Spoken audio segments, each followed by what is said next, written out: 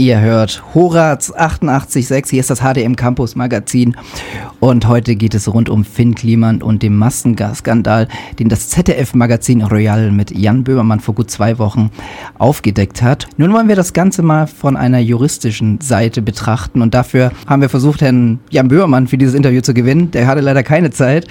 Deswegen haben wir den internen Weg genommen und haben Herrn Professor Tobias Keber eingeladen. Ich grüße Sie an dieser Stelle. Hallo. Hallo zusammen. Sie sind Professor für Medienrecht und Medienpolitik der digitalen Gesellschaft hier bei uns an der HdM. Ja, grüße Sie. Ein kurzer Hinweis, bevor wir dieses Interview starten. Wir sprechen nun über Strafvorwürfe gegen Fynn Kliemann und Tom Illbruck. Für alle gilt die Unschuldsvermutung. Das war schon beim Punkt, beim zentralen Punkt. Wie meinen Sie das? Das kam mir vielleicht ein bisschen zu kurz auch in dem Video oder ja in der Sendung von Jan Böhmermann. Genau dieser Punkt. Was war denn Ihre erste Reaktion auf die Recherche vom ZDF Magazin Royale, als Sie es gesehen haben? Genau, ich habe es sogar live gesehen, also also ein bisschen zeitversetzt, ne, also Mediathek. Ich glaube, samstags habe ich es geguckt. Und dann habe ich mir zuerst mal überlegt, das ist doch ein schöner Fall, den du auch in der Vorlesung besprechen könntest, rund um die Problematik Verdachtsberichterstattung. Und dann habe ich mir überlegt, Verdachtsberichterstattung, das sind ja diese Fälle, wo ein Strafverfahren noch läuft, ne, also ein laufendes Verfahren, das wird irgendwo verhandelt, dann gibt es eine Staatsanwaltschaft, die eine Anklage erhoben hat und dann wird berichtet und wird in eine bestimmte Richtung berichtet. Ne? Also das will die Verdachtsberichterstattung verhindern, weil ja die Unschuldsvermutung gilt und dann gelten bestimmte Grundsätze. Ne? Und da gibt es berühmte Fälle, den Kachelmann-Prozess zum Beispiel. Und dann habe ich überlegt, Schritt 2, bei der Verdachtsberichterstattung, da gibt es schon Ermittlungen. Und wer macht diese Ermittlungen? Na, deren Job das ist. Also die Staatsanwaltschaft, die bedient sich der Polizei, dann gibt es ein Vorverfahren, dann gibt es irgendwann ein Zwischenverfahren, dann gibt es eine Hauptverhandlung. So, und wo war das hier? Nichts. Das heißt also, man hat hier recherchiert, investigativer Journalismus und die haben also alles selber gemacht. Die haben die Vorwürfe selbst belegt, ne, da gibt es Chatverläufe und alles und dann das so dargestellt, wie sie es dargestellt haben, aber keine Anklagebehörde, keine Staatsanwaltschaft, da hat nie jemand drüber geguckt. Und das ist, ich meine, in der Sendung wird nicht final behauptet, er hat sich eines Betruges, Paragraph 263 StGB, strafbar gemacht. Das wird in der Sendung natürlich nicht behauptet. Ja? Die Frage ist aber immer, wie kommt es denn draußen an? Ne? Und wie wird es wohl draußen ankommen? Das sieht man jetzt. Es gibt ganz viele Partner von Kliemann, die jetzt die Zusammenarbeit storniert haben. Und er verliert Follower und in der Bevölkerung herrscht jetzt möglicherweise die Überzeugung vor, da ist was dran, das ist wohl ein Betrug. Ne? Ich sage jetzt nicht, dass es keiner ist, ne? Aber es gibt Behörden, das ist ihre Aufgabe, so etwas zu ermitteln in einem rechtsstaatlichen Verfahren. Und das hat es hier nicht gegeben. Also sehen Sie auch da ein bisschen die Schwierigkeit, wenn eine Redaktion wie beim ZDF Magazin Royale sich hinter solchen Machenschaft ist jetzt das falsche Wort, aber sich dahinter klemmt und das veröffentlicht, dass sie dann schon so ein bisschen einen Abdruckstempel hinterlassen bei der Gesellschaft? Ja, also mein Problem ist vor allem auch, ich bin mir nicht so ganz sicher, was für ein Format ist das eigentlich? Also Böhmermann ist Satiriker, dachte ich zumindest immer. Ne? Und er spießt Dinge auf, er überzeichnet, er macht Schmähgedichte, die mehr oder weniger gut sind und auch von Gerichten mehr oder weniger brauchbar gehalten werden oder beziehungsweise auch verboten werden, zum Teil übrigens zu Recht. Jetzt ist er auf einmal Investigativjournalist und ich dachte immer, das ist vielleicht ein anderes Berufsbild oder die haben sich vielleicht spezialisiert auf sowas. Und hier werden vermischt die Formate der Satire und des investigativen Journalismus, der total wichtig ist in der Demokratie, der Missstände aufdecken soll, wenn Politiker bestechlich sind und solche Dinge. Und diese Formate werden vermischt und man weiß jetzt nicht mehr so genau, zu welchem Zweck erfolgt das eigentlich? Ist der Zweck hier auf einen gesellschaftlichen Missstand hinzuweisen? Oder will man hier einfach mal einen in die Pfanne hauen, an den Pranger stellen, weil der etwas gemacht hat, was möglicherweise nicht so gut war? Ne? Und das schlachtet man dann aus. Und wenn das Letztgenannte der Fall ist, dann habe ich da Bauchschmerzen mit. Bleiben wir mal bei der juristischen Betrachtung des Ganzen. Jetzt hat das ZDF Magazin Royale einfach vor gut 2 Wochen diese Enthüllungen veröffentlicht. Was wird gerade im Hintergrund passieren? Stichwort hier Polizei, gegebenenfalls Staatsanwaltschaft. Wie muss man sich das jetzt vorstellen? Genau, jetzt ermitteln die wohl tatsächlich, weil auch aus der Bevölkerung dann wohl zum Teil Strafanzeigen gekommen sind. Ja. Und jetzt guckt man, wer ist da die zuständige Staatsanwaltschaft. Ne? Der wohnt ja da irgendwo im Norden Deutschlands. Und dann wird es eine Staatsanwaltschaft geben, die das Ganze dann federführend macht. Und jetzt fangen die an zu ermitteln. Ne? Das heißt also, die gucken nach Beweisen, die fragen Zeugen, die fragen Geschädigte, ja, und tragen eben diesen ganzen Stoff zusammen und geben das beim Staatsanwalt ab. Und der Staatsanwalt überlegt, reicht es, um ein Verfahren, ein förmliches Strafverfahren, zu initiieren. Ne? Und das geht dann, wenn er dieser Auffassung ist und auch ein Richter der Auffassung ist, dass es genug hergibt, geht dann in eine Hauptverhandlung. Ja? Und dann wird wirklich geguckt in einem großen Verfahren, wo dann auch Zeugen und so weiter verhört werden, ob hier der Tatbestand des Betruges oder auch einer anderen Strafvorschrift, aber der Betrug ist eben das, was da mit den Masken wohl mal am ehesten andiskutiert werden kann. Das wird dann genau Tatbestandsmerkmal für Tatbestandsmerkmal wird das erörtert. Sprechen wir jetzt hier schon von dem Paragraphen 152 Strafprozessordnung, Anklagebehörde, Legalitätsgrundsatz Absatz 2. Ja, also Sie sind jetzt in der Strafprozessordnung unterwegs. Die Strafprozessordnung, die regelt, wie ein Strafverfahren abläuft, also rein prozessual. Ne? Also welches Verfahren gibt es da? Was macht die Staatsanwaltschaft? Dann gibt es ein Zwischenverfahren, dann gibt es ein Hauptverfahren. Wie wird da terminiert? Ne? Also alles diese prozessualen Fragen. Das steht in der Strafprozessordnung. Und ob sich jemand materiell strafbar gemacht hat, das steht im Strafgesetzbuch. Das ist das StGB. Und das ist der Paragraph 263, den man hier andiskutieren kann. Ich habe mich ganz bisschen mit diesem Paragraphen auseinandergesetzt. Ich habe ihn mal versucht, selber zusammen, also den zweiten Absatz, Entschuldigung, ich muss dazu sagen, den zweiten Absatz. Der Strafprozessordnung. Sie sind ja, jetzt genau. Also bei 152, okay. Genau. Ja, und was war rausgekommen? Also ich habe mir dazu versucht, das folgendermaßen mal zusammenzufassen. Der zweite Absatz sagt im Grunde, die Staatsanwaltschaft muss einschreiten, sofern es einen Anhalt oder Anhaltspunkte gibt. Aber es muss erst einmal ich habe das mal in Anführungszeichen genannt, Vorverfahren aufgenommen werden, um zu prüfen, ob ein offizielles Verfahren aufgenommen wird. Sie brauchen erstmal einen Anfangsverdacht. Mhm. Ne? Also Sie können nicht einfach so gegen jemanden ermitteln, der Ihnen nicht passt und dann sozusagen ihm die Polizei ins Haus schicken. Sie brauchen einen Anfangsverdacht. Ne? Und das ist also etwas, so eine Art Aufgriffsschwelle, dass es Anzeichen, Indizien dafür gibt, dass möglicherweise ein Betrug vorliegt. Ne? Und nach dieser Berichterstattung ist er da. Ja, also die fangen jetzt an zu ermitteln, ne? Also weil da war ja schon auch in der Sendung einiges präsentiert, wo man sagen könnte, ja, da kann man über einen Betrug reden. Ne? Und die ermitteln jetzt, genau. Das läuft jetzt an, dieses Vorverfahren, genau. Sie haben nämlich gerade schon angesprochen, Paragraph 263 Strafgesetzbuch, ja. Und zwar Betrug. Ja. Das sagen schon die ein oder anderen Juristen, wenn man sich mit dem Fall ein bisschen beschäftigt. Das wird schon ganz gerne momentan im Mund genommen, dass man hier von einem Betrug reden kann. Ja, und dann wird es diffizil, da kommt es auf die Tatbestandsmerkmale an. Ne? Das steht im Strafgesetzbuch und das lernt dann jeder Jurastudent, wie man so ein Ding durchprüfen muss. Dann müssen Sie erstmal eine Täuschung haben, eine Täuschungshandlung. So, da kann man uns überlegen, ja, wo hat er denn getäuscht? Getäuscht hätte er, wenn er zum Beispiel gesagt hätte, ich habe nachhaltige Masken, die sind nachhaltig produziert in Portugal. Und tatsächlich war es Bangladesch. Ne? Dann wäre das eine Täuschungshandlung. So, aufgrund dieser Täuschungshandlung muss sich jemand geirrt haben. Wer hat sich geirrt? Na, die Käufer. Die Käufer, die also aufgrund dieser Täuschungshandlung eine, weiterer Prüfungspunkt, Vermögensverfügung begangen haben, also das heißt, sie haben Geld bezahlt. Ja? Die haben also Masken gekauft. So. Und jetzt wird's spannend, nämlich spätestens nach dieser Vermögensverfügung muss es einen Vermögensschaden geben. Und jetzt ist spannend, ja, gibt's den?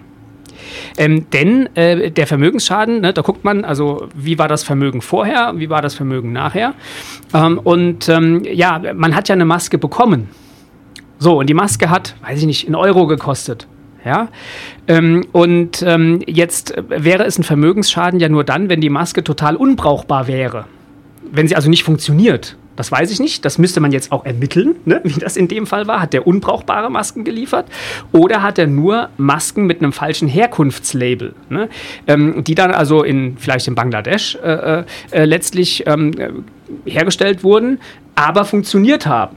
Und die nächste Frage ist, wenn er Nachhaltigkeit versprochen hat, vielleicht gab es ja auch in Bangladesch, kann ja sein, kommt drauf an, ne? Muss man sich halt genau angucken. Also man muss sich diesen Paragraph 263 StGB sehr genau angucken. Das heißt, also man könnte zum Beispiel sagen, also man spricht in diesem Paragraphen auch von wertbildend. Ja, das hat alles was mit dieser Schadensberechnung zu tun, ne? Ja, genau, das haben Sie auch gerade eben ja angesprochen. Ja. Also wenn ich Ihnen eine Maske gebe und Sie zahlen nicht dafür, dann spricht man wirklich von einem klassischen Betrug. Und Sie haben auch gerade eben auch angesprochen, die Frage ist ja, wer ist hier eigentlich betrogen worden? Also ist es zum Beispiel der Online-Händler About You, ist es am Ende auch der Endverbraucher, da kommen wir später noch drauf zurück. Aber um auf dieses Wertbilden nochmal zu kommen, da habe ich mir auch ein paar Gedanken gemacht, beziehungsweise auch mich natürlich eingelesen. Und man könnte natürlich argumentieren, dass in Hinsicht des Wertbilden könnte man eben ja auch sagen, dass die Bevölkerung eine Maske lieber aus Europa anstatt aus Bangladesch kaufen würde. Vor allem, wenn man dann da vielleicht noch denkt oder es auch noch draufsteht, es wurde fair produziert. Und dadurch verkauft sich vielleicht am Ende des Tages mehr Masken aus der EU, weil man eben denkt, sie sind, also der Endverbraucher oder auch der Abnehmer, sie sind besser als in Bangladesch. Aber das, wenn ich das richtig verstanden habe, das muss sich dann am Ende eigentlich ein Gericht sich die Frage stellen. Ja, und Sie müssen sich immer auch überlegen, das ist so eine Grundüberlegung, mit der ich im Strafrecht immer mal operiere. Man kann ja Dinge für moralisch problematisch halten. Und man kann auch bestimmte Geschäftspraktiken für moralisch problematisch halten. Wenn das Recht auf den Plan tritt und das Strafrecht auf den Plan tritt, dann müssen Vorwürfe aber ja einen bestimmten Grad erreichen, denn das Strafrecht ist das schärfste Schwert, das wir in unserem Regelsystem haben. Ultima Ratio Charakter des Strafrechts, wie man so schön sagt.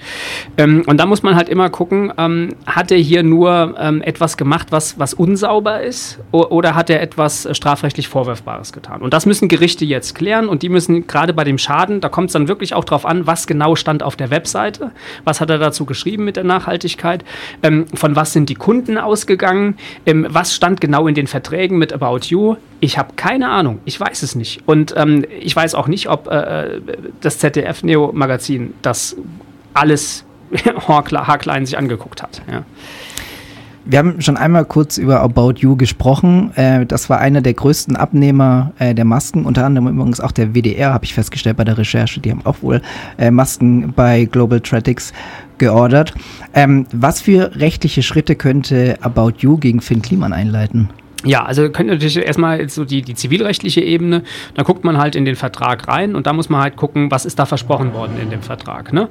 Wenn da gesagt wurde, Lieferung von 100.000 Masken aus Portugal, und in Wirklichkeit kamen sie woanders her, dann wäre insoweit noch nicht erfüllt. Dann gibt es Nacherfüllungen, kann man sich vom Vertrag lösen, alles möglich. Und das kommt einfach darauf an, wie konkret das in diesem Vertrag, oder stand einfach Masken drin, ne? Dann hätte er sogar erfüllt den Vertrag, ne? Und angenommen, ich persönlich klicke mich bei About You durch und denke mir, ach, ich brauche mal wieder ein paar Masken.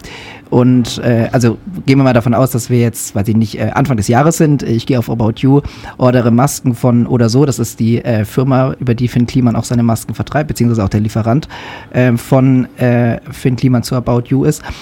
Haben am Ende die Endkunden irgendein Recht, ihr Geld nochmal zurückzubekommen bei About You oder sogar bei Fynn Kliemann? Ja, da kann man jetzt auch wieder so ein bisschen überlegen, ob man mit den klassischen Mechanismen des bürgerlichen Rechts da drankommt, dass man also erstmal überlegt, man könnte vielleicht die Willenserklärung anfechten aufgrund eines Irrtums, ne?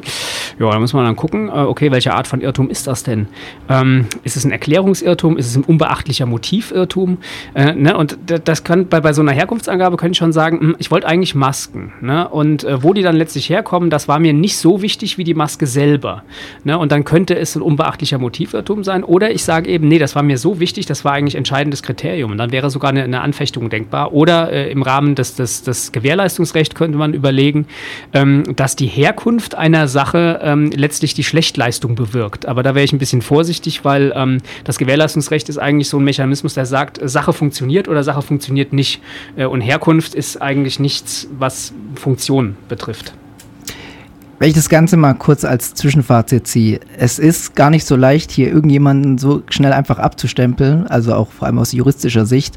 Man kann nicht von einem ich nenne es jetzt mal klassischen Betrug reden, man muss das aufdröseln, man muss gucken, was ist passiert, was sagen die rechtlichen Grundlagen dazu. Die Staatsanwaltschaft ermittelt, das haben Sie jetzt gerade eben schon mal gesagt, das wird sich schon noch lange hinziehen, oder? Ja, das kann sich durchaus ein halbes Jahr, je nachdem, die sind unterschiedlich schnell, die Staatsanwaltschaften, ne? Und dann gibt es ein Hauptverfahren, kommt drauf an, wann das terminiert wird. Und das wird dann wahrscheinlich auch wieder für Medienrummel sorgen. Ne? Aber also das Interessante an diesem Fall ist, die Medien sind die vierte Gewalt im Staat, ne? Sagt man ja immer so schön. Ne? Und deswegen ist es auch ihr Job, Dinge rauszukriegen, Missstände anzugehen, ne? Und der Bevölkerung zu sagen, guck mal, da stimmt irgendwas nicht. Ist die vierte Gewalt. Aber es gibt noch die drei anderen. Also die vierte Gewalt beschwert sich immer, ne, dass es so ein bisschen hinten runterfällt und jetzt steht sie auch nicht als vierte Gewalt im Grundgesetz. Es gibt zwar die Pressefreiheit, aber sie steht nicht als vierte Gewalt. Aber dann müsste man doch auch Respekt den anderen Gewalten gegenüber haben. Und wenn ich so eine Berichterstattung mache und dann faktisch im Prinzip den Prozess vorwegnehme, dann habe ich ja komplette Judikative draußen. Ne? Das hat auch was. Ne? Und dann hätte man den Bericht anders gemacht und sagt man, wir haben hier so Sachen, da sind Unregelmäßigkeiten, wir wissen nicht so genau. Wir glauben, da müsste vielleicht mal die Staatsanwaltschaft und so weiter. Ne? Aber das Format der Sendung, das fand ich einfach mal mein Eindruck, das geht schon eher in Richtung Pranger. Ne? Also an Pranger stellen und ja. Ja, lassen Sie uns noch ganz kurz zu Jan Böhmermann und zum ZDF Magazin Royale rüberspringen. Was glauben Sie, wie ist dieses Redaktionsteam rund um Jan Böhmermann an die Chats und an die internen Infos gekommen? Ich habe keine Ahnung. Und das hat mich ehrlich gesagt auch gewundert. Ne? Das sind ja auch höchst persönliche Kommunikate gewesen. Ne? Also offensichtlich aus einem Chat, aus einem Messenger. Gut, die haben es nachgestellt, glaube ich, diese Messenger-Kommunikation, aber das waren ja die höchst privaten. Ne? Und normalerweise, wenn das jetzt unterstellt, es wäre der Marktführer gewesen, WhatsApp, das ist Ende zu Ende verschlüsselt. Das heißt, das kriegen sie auch nicht so einfach. Ich habe keine Ahnung. Ja, man kann ja nicht einfach sich die Chats einfach anzapfen. Selbst das, nee, eben. Das ist also technisch gar nicht so einfach möglich. Und das muss wohl irgendjemand dann wohl aus dem näheren Umfeld von Böhmermann, muss das Leak gewesen sein. Ne? Und dann können wir uns wieder diese alte Frage stellen, die wir uns schon oft gestellt haben. Naja, derjenige, der es dann herausgibt, das ist möglicherweise ein Datenschutzverstoß. Der hat das höchstpersönlich gesprochene Wort weitergegeben. Wenn die Presse allerdings darüber berichtet, ist sie durch die Pressefreiheit gedeckt. Ne? Aber es gibt trotzdem irgendjemanden, der hier offensichtlich einen Rechtsverstoß begangen hat. Ja, und vermutlich wird man nie rauskriegen, wer das ist. Und Böhmermann wird sich natürlich dazu auch nicht äußern. Der hat sich auch ganz sicher nicht. Er muss es übrigens, selbst wenn ihn ein Richter fragt, dann sagt er, ich bin auch Journalist. Und als Journalist habe ich ein Zeugnisverweigerungsrecht vor Gericht. Und da kommen wir doch zu meiner Abschlussfrage. Und zwar, kann das ZDF Magazin Royale eben für die Erhaltung der Informationen und dann auch das Veröffentlichen juristisch von seitens Fynn Kliemann dafür irgendwann mal belangt werden? Ja, an seiner Stelle würde ich mir zumindest überlegen, angenommen, wir hätten jetzt ein Hauptverfahren. Ne? Also gut, er müsste jetzt eigentlich schon genau gucken, ob die Grundsätze der Verdachtsberichterstattung eingehalten wurden. Er ist ja zu Wort gekommen, ne? Er hat ja diese Insta-Dinger, hat er ja da auch gezeigt. Also, weil das ist eine Voraussetzung der Verdachtsberichterstattung. Aber an seiner Stelle würde ich mich schon anwaltlich vertreten lassen, um jetzt zu gucken, wie geht das weiter. Und wenn es dann eine Hauptverhandlung gibt und er unschuldig wäre und auf einer Webseite des ZDFs immer noch diese Vorwürfe stehen, dann würde ich sagen, Leute, mittlerweile hat ein Gericht gesagt, mach mal weg. Was hätten Sie Fynn Kliemann eigentlich empfohlen, nachdem er die Mail vom ZDF Magazin Royale bekommen hat? Mit dieser Stellungnahme oder Konfrontation oder wie die das genannt haben. Ich hätte einen Anwalt gefragt. Also ich hätte einen Anwalt eingeschaltet und mit dem zusammen überlegt, weil man muss einfach sehen, Böhmermann hat auch viele Anwälte. Also in dem Team, der ist juristisch exzellent beraten und der weiß genau, wie weitergehen kann. Und einfach nur alleine schon, um Waffengleichheit herzustellen, fände ich das nicht so pfiffig, dass er sich so da hat gar nicht beraten lassen und meint, er käme da jetzt einfach so raus aus der Nummer. Danke, Herr Professor Keber, für das Gespräch. Ich wünsche Ihnen alles Gute. Sehr gern. Tschüss.